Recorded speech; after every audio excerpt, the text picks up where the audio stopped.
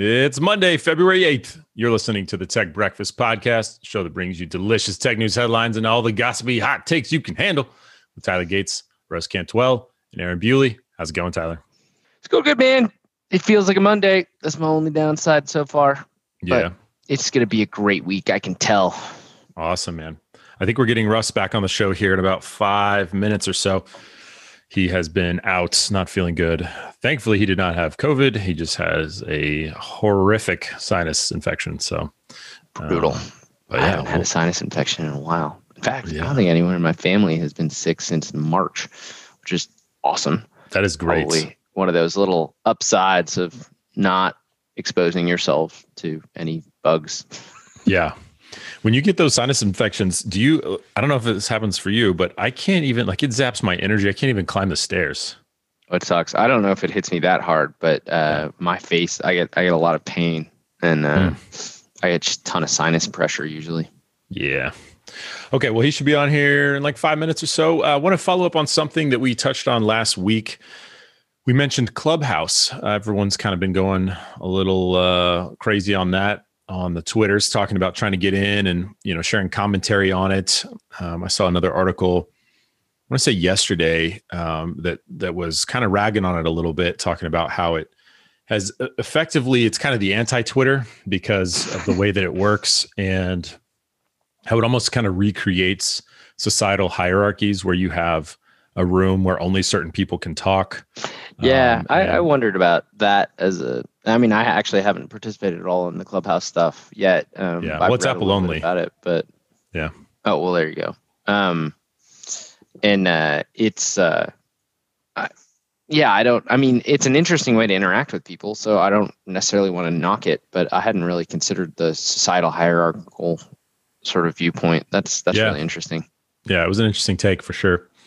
Because it's not like you can go on and Zuckerberg can get on, but then it's in a controlled environment and he is talking with only the people he wants to talk with and everyone else has to listen, right? Can anyone who's in Clubhouse start a conversation like that? Where, okay, well, at least there's anyone that. Can join, right? Yeah. You can control how that happens and all that kind of stuff. And you can control who can speak and who can't, all that kind of stuff. So, that just seems like a good way to curate a conversation like that, in my opinion. I totally get on the surface where that criticism is coming from then, but if anyone can create a conversation, then it really boils down to, do people want to talk to you?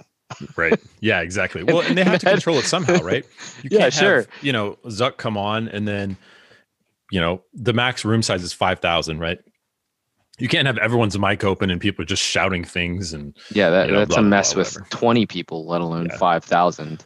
Yeah, exactly. And if it creates another ecosystem to have a conversation that you couldn't have otherwise, then it just doesn't seem like that big of a downside. I think like anything else, they'll have to be careful that they don't accidentally, the unintended consequences are something you always have to be aware of, right? Like, are you creating this weird ecosystem where only certain people are allowed to have a voice, and then it becomes an echo chamber, and those people are only selecting other people like them to be able to speak? But if you're creating an environment where the lay person can interact with someone like that in a way that they absolutely wouldn't be able to otherwise, then maybe there's benefit to that. Certainly. Mark there. Yeah, anybody with an iPhone could have gotten on and joined and listened to him speak. Basically, just sitting on a Zoom call with him, but it's in webinar mode. But anyway, so the other thing that I saw this weekend, we talked about it last week, that Clubhouse was apparently open and free, and China hadn't blocked it yet. And we're like, this is interesting. How long is this going to last? Well, it lasted until Monday like a morning hot second. Yeah. Like first thing Monday morning in China, it was blocked. Well, and I think we called that last week. It wasn't so much that they weren't going to block it; it's just that they hadn't yet.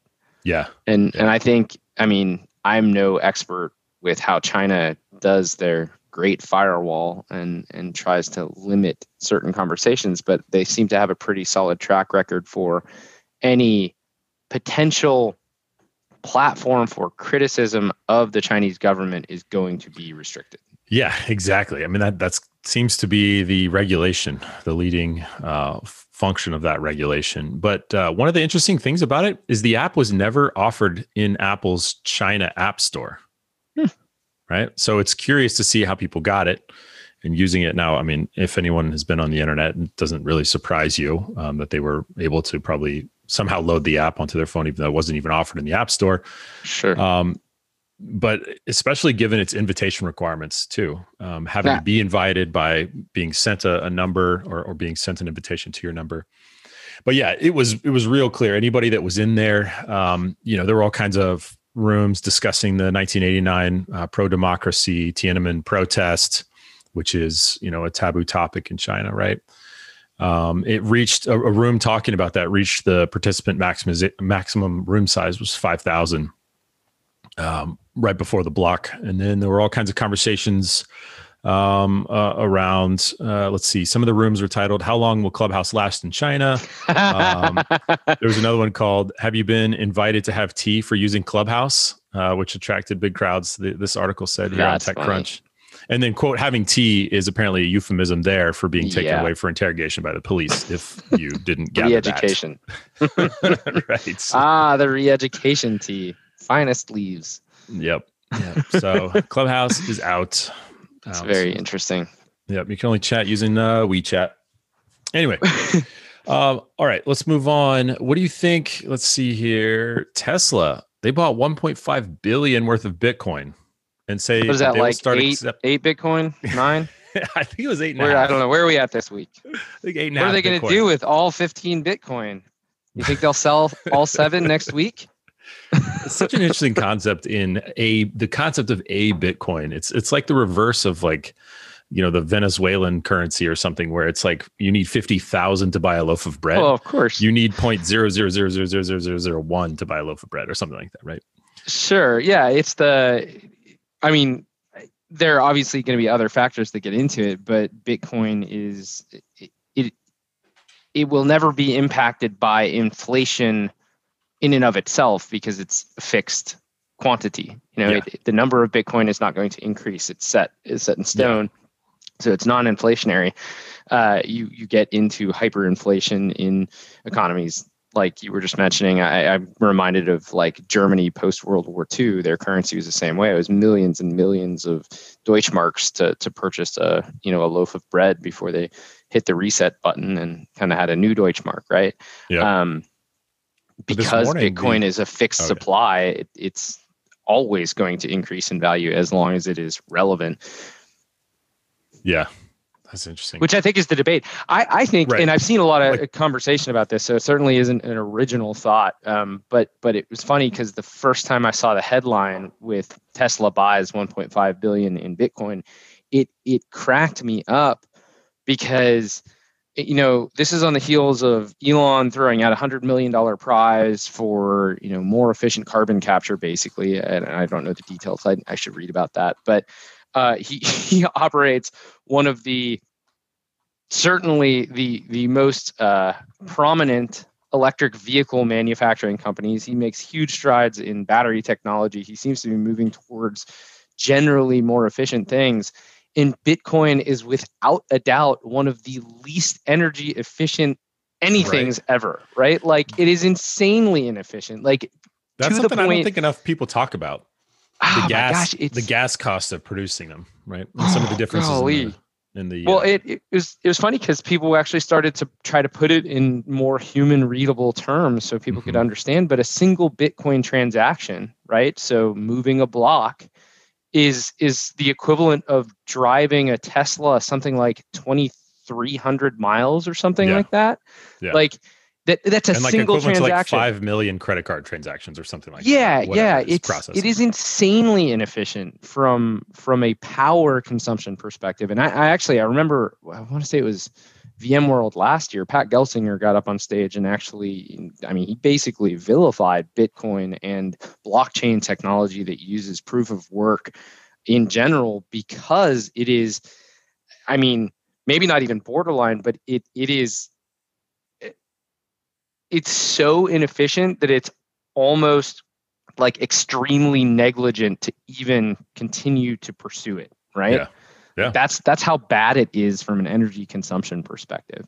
So do they figure, do they get to a point where they can overcome that somehow, right? Well, no, because the way that Bitcoin is designed. No, it would have to be a different currency though, right? Oh, absolutely. But that's the point. Some of the differences. And we've had this conversation with folks that have come on the show, right? Like I know Matt Baker very strongly does not care for cryptocurrency in general, but the thing about, I think that sentiment, I think in the long run, to be seen what actually maintains, becomes important, useful in the long run. Proof of work blockchains are pretty terrible if you're weighing the environmental impact. But proof of work isn't the only way that blockchain can function too, right? So that there are some, I guess, fundamental sort of mathematical challenges that can be solved by blockchain, I believe, right? And the biggest being that it can be used as a public ledger with a better sort of traceability for transactions. Sure. Smart contracts, and obviously, things like that. Yeah, there's a lot that can be embedded into it, but you can also, it's the trust. It's how do you automatically create a system where third parties and intermediaries and all of the things that can happen in any number of different transactions don't actually have to validate that someone is trustworthy. They're trustworthy because of how the transaction is being processed. Yeah. And there are other solutions for similar outcomes that don't require proof of work. And proof of work is by its very nature going to be a hockey stick consumption for power. Yep. So, and since Russ isn't here, I'll just go ahead and say decentralized for him, because I know he'd say that there. But yeah, with that 1.5 billion dropping in BTC, so Bitcoin, the BTC-USD, so showing the Bitcoin to US dollar, it went from 38K to 44K this morning, which 44, was that actually an all-time high? I know it's close to it, but is it? Yeah, it said it was an all-time high. I thought so. I felt like the one before it was 43 and change or something a couple weeks back, but that's insane. As soon as he announced that, so I've been, I follow Elon on Twitter, right? And he's been going on this tirade for about a week and a half now.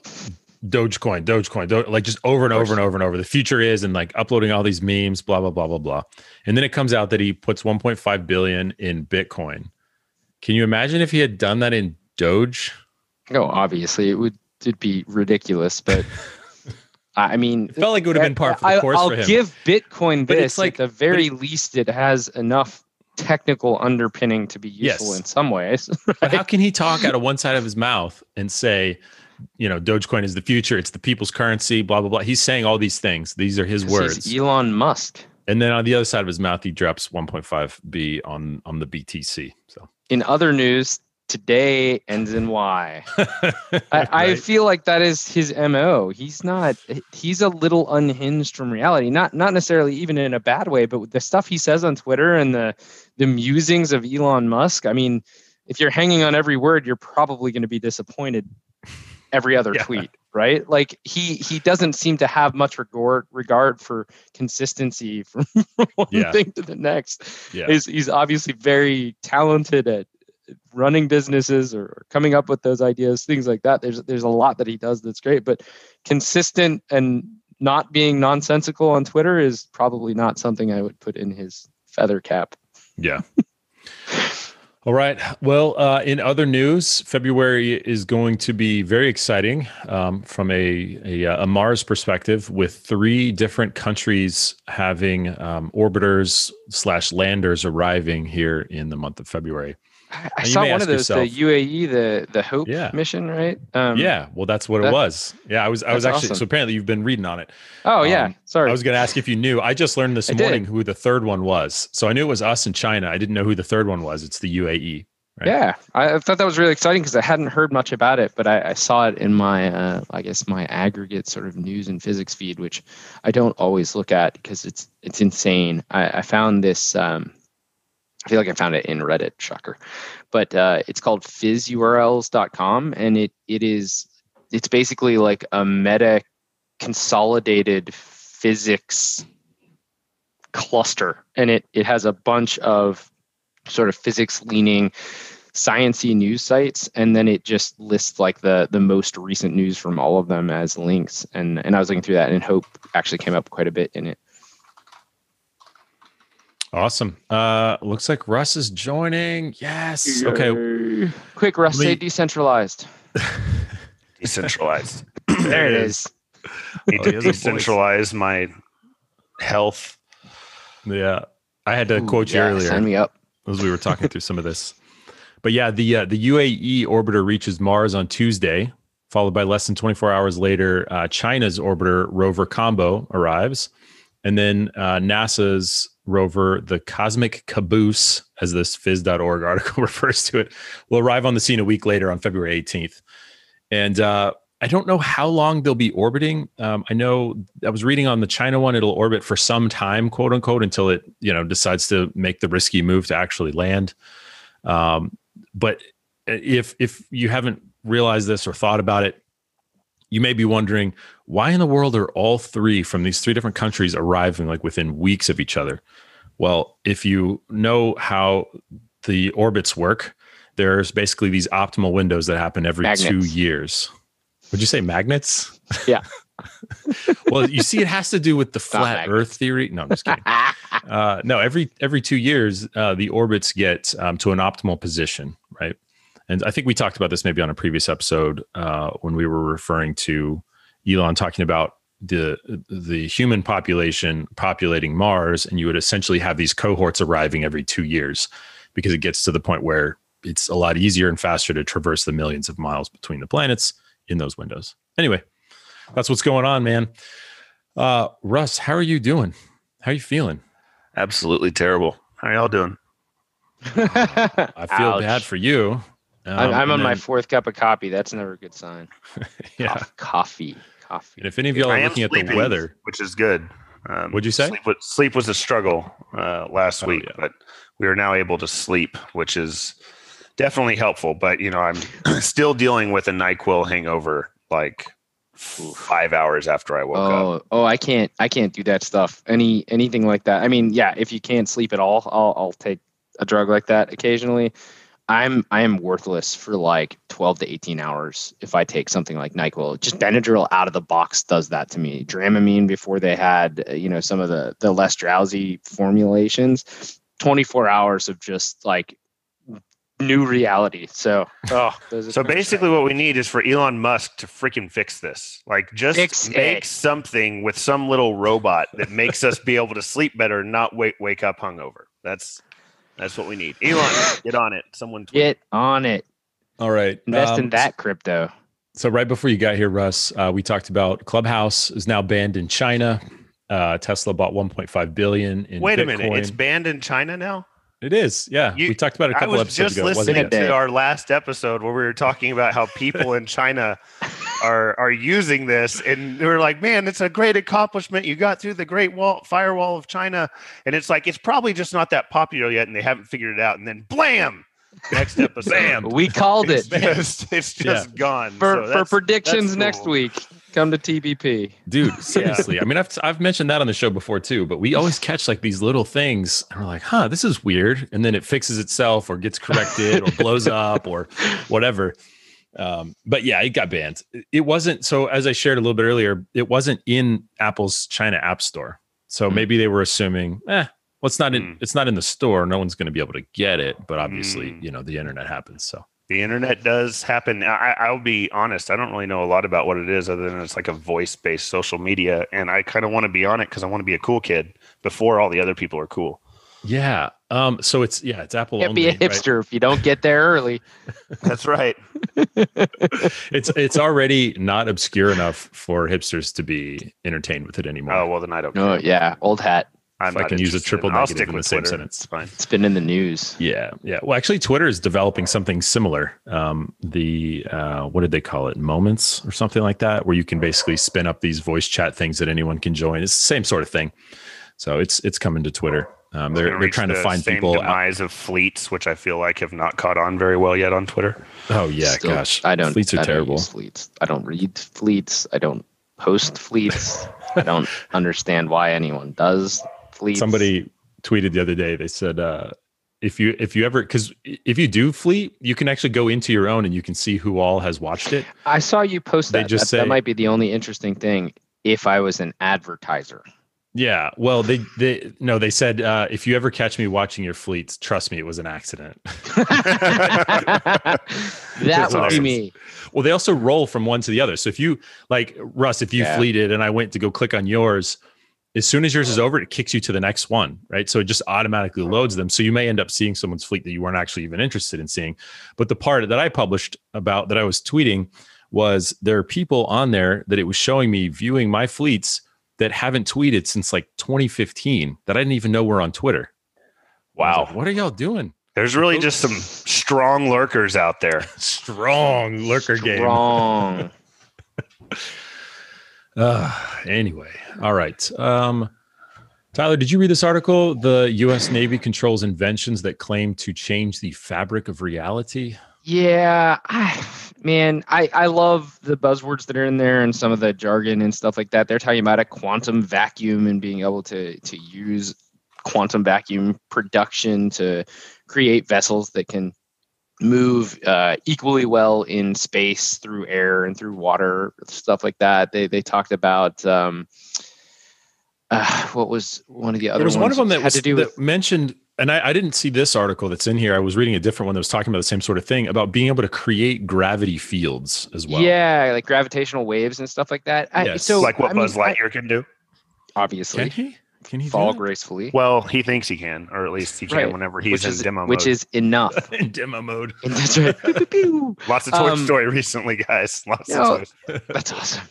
Like the article mentions, obviously, these are just patents that this one PhD came up with and owns in a few different places. But the one that stood out as being particularly absurd to me was like a small form factor fusion generator, right? Yeah. And obviously that would be really, really cool. But the concept of a small form factor fusion generator, I mean, this has been in science fiction for eons. Yeah.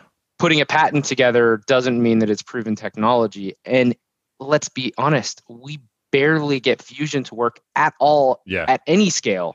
In fact, I saw another article about the largest fusion reactor that is currently being produced, and assuming that it successfully scales some of the stuff that's been done, it is going to contain a 150 million degree plasma in the center of a near absolute zero, like a vacuum, basically. So it will be simultaneously one of the coldest places in the universe and one of the hottest places in the universe. And that is the problem with fusion. This is how we get lightsabers. It's the antimatter being controlled by matter. But believe me when I say some random PhD working for the U.S. Navy and creating a patent for a backpack-sized one is not going to be the first major successful step towards getting there. It will be a we need kyber crystals to get lightsabers. That's the first major step towards getting there. I don't know what y'all are talking about. Well, that's what like confuses me in this, because I can't just go and submit a patent and say I've invented time travel or a device that might do that. You can absolutely say that. It just doesn't actually mean anything, which is what I got from that article. Okay, yeah. Because he also has a patent for room temperature superconducting materials.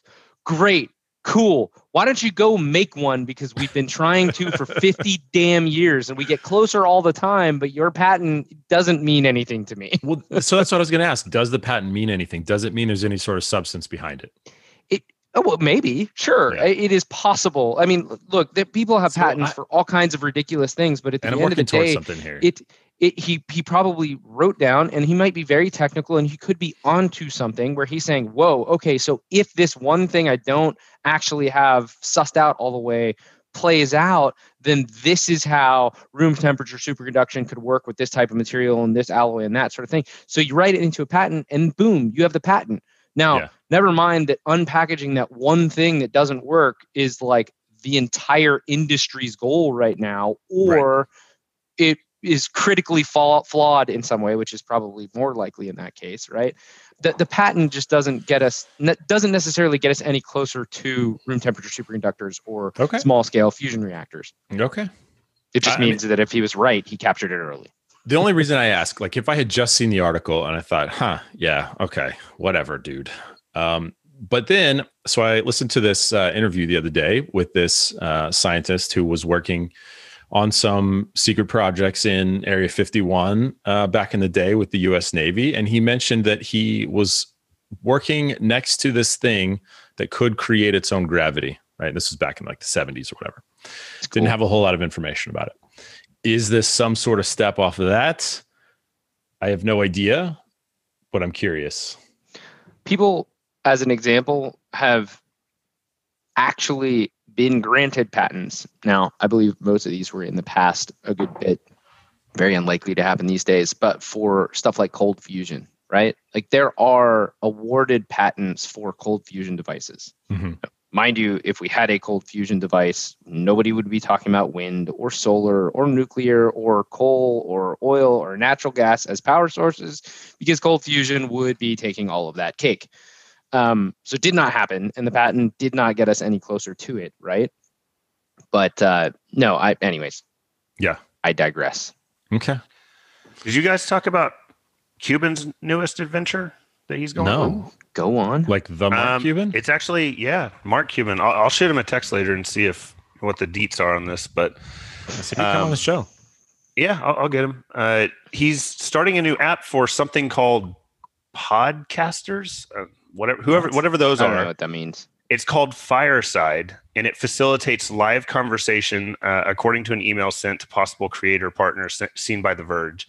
The app is similar to the buzzy live audio startup Clubhouse, except with the ability to natively record conversations. It plans to launch publicly this year, and it looks like maybe one of the co-founders here, a quote from them says, "Today we say goodbye to current media platform limitations created by one-way conversations, a lack of interactivity, and non-existent analytics."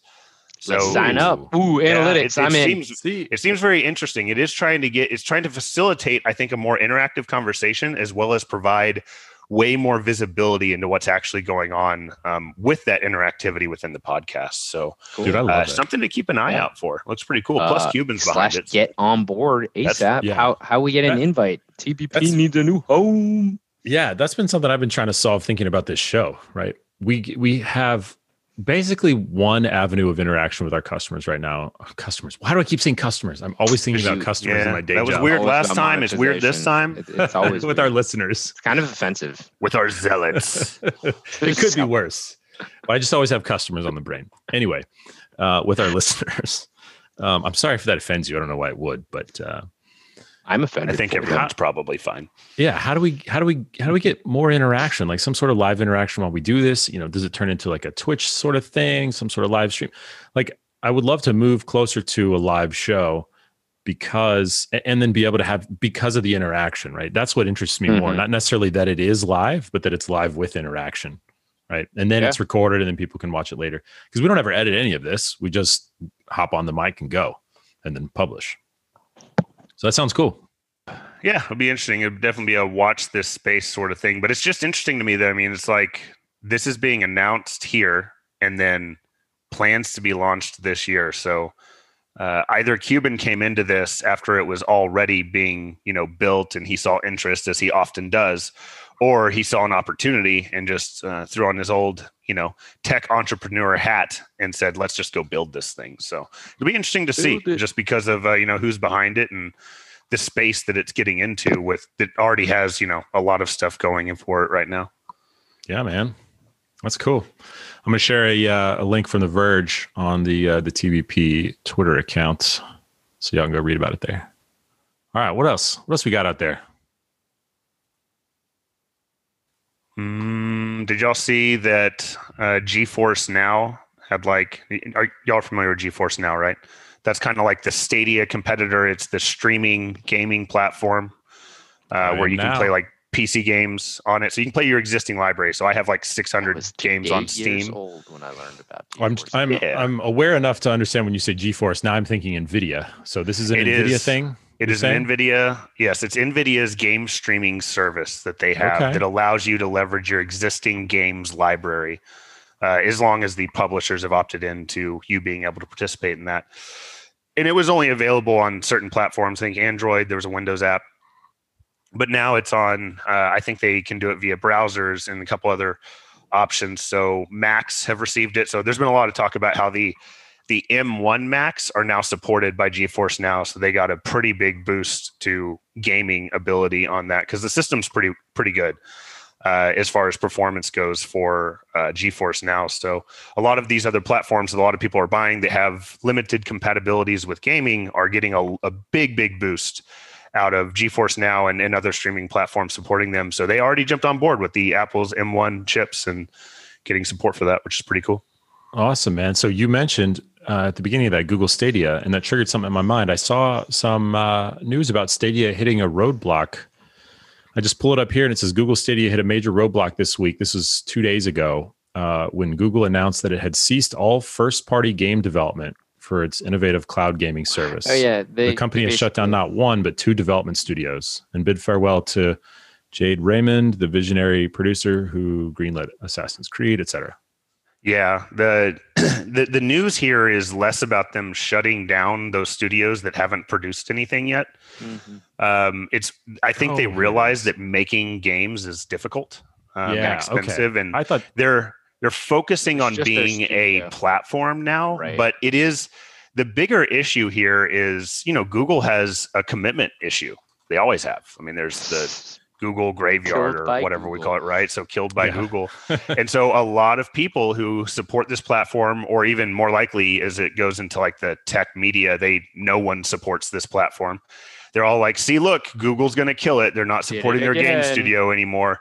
Google has came out and said that is not the case. Platform lives on. We have lots of updates, yada, yada, yada. We're just focusing on platform capabilities and not developing our own content at this point. I gotcha. Yeah. So that's kind of what they're doing, but a lot of people are concerned about it. Okay, good. Yeah, all I saw was the negative side there, thinking it had died.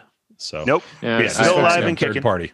Okay, I think I saw that last week too. But yeah, it's just a development arm, right? Okay, it sure is, and unfortunately, that's going to take my re-debut to an end because I got to jump. But it was good being back. Yeah, man, we missed you. Hopefully, I'll feel good enough to be here for the full thing on Wednesday. Yeah. Get it. All right. Later. We need to shut down anyway. It's time. All right. See you, Russ. It is time. Are we done? You got anything else that's interesting? Well, there was one Curtis sent us. The new phishing attack uses Morse code to hide malicious URLs. Oh, I saw that. I didn't get to read it. Did you get to read into it? Yeah. It was weird. Like the level of the depth of the phishing felt like Inception. That's insane. You have an email that's sending you an HTML file that looks like an invoice, but then embedded in that is like in the actual code, if you pull that apart, is all this Morse code that then launches these other scripts that will then ask for a password for something or other. Like it'll trigger like an Office 365 login attempt or something like that. But then it captures it based on the Morse code that is then translated or decoded from the script inside the HTML. And you're just like, what? Oh my gosh. So if anyone if you open it, it just looks like a string of dashes and dots. But anyway, it's don't open stuff you weren't expecting. Can't say that enough. Yeah. Don't know who it's from. Deleted. Just delete it. Don't know why you'd be getting an invoice. Deleted. Yeah. And then mark it as spam. If somebody really needs something from you, they'll call you. But still, just hang up on them. Okay? Don't respond to people. You don't owe anybody anything. Stop talking to anyone. Anybody. Period. Now I'm going to stop talking right now because that's the end of today's Tech Breakfast podcast. Thank you, everyone, for joining us. We hope you enjoyed this as much as we did. If we missed any hot news or any hot takes, let us know. We're always open to interactions. And man, does it feel like a Monday. I hope it's good for everybody. We'll talk to you guys on Wednesday. Peace. See ya.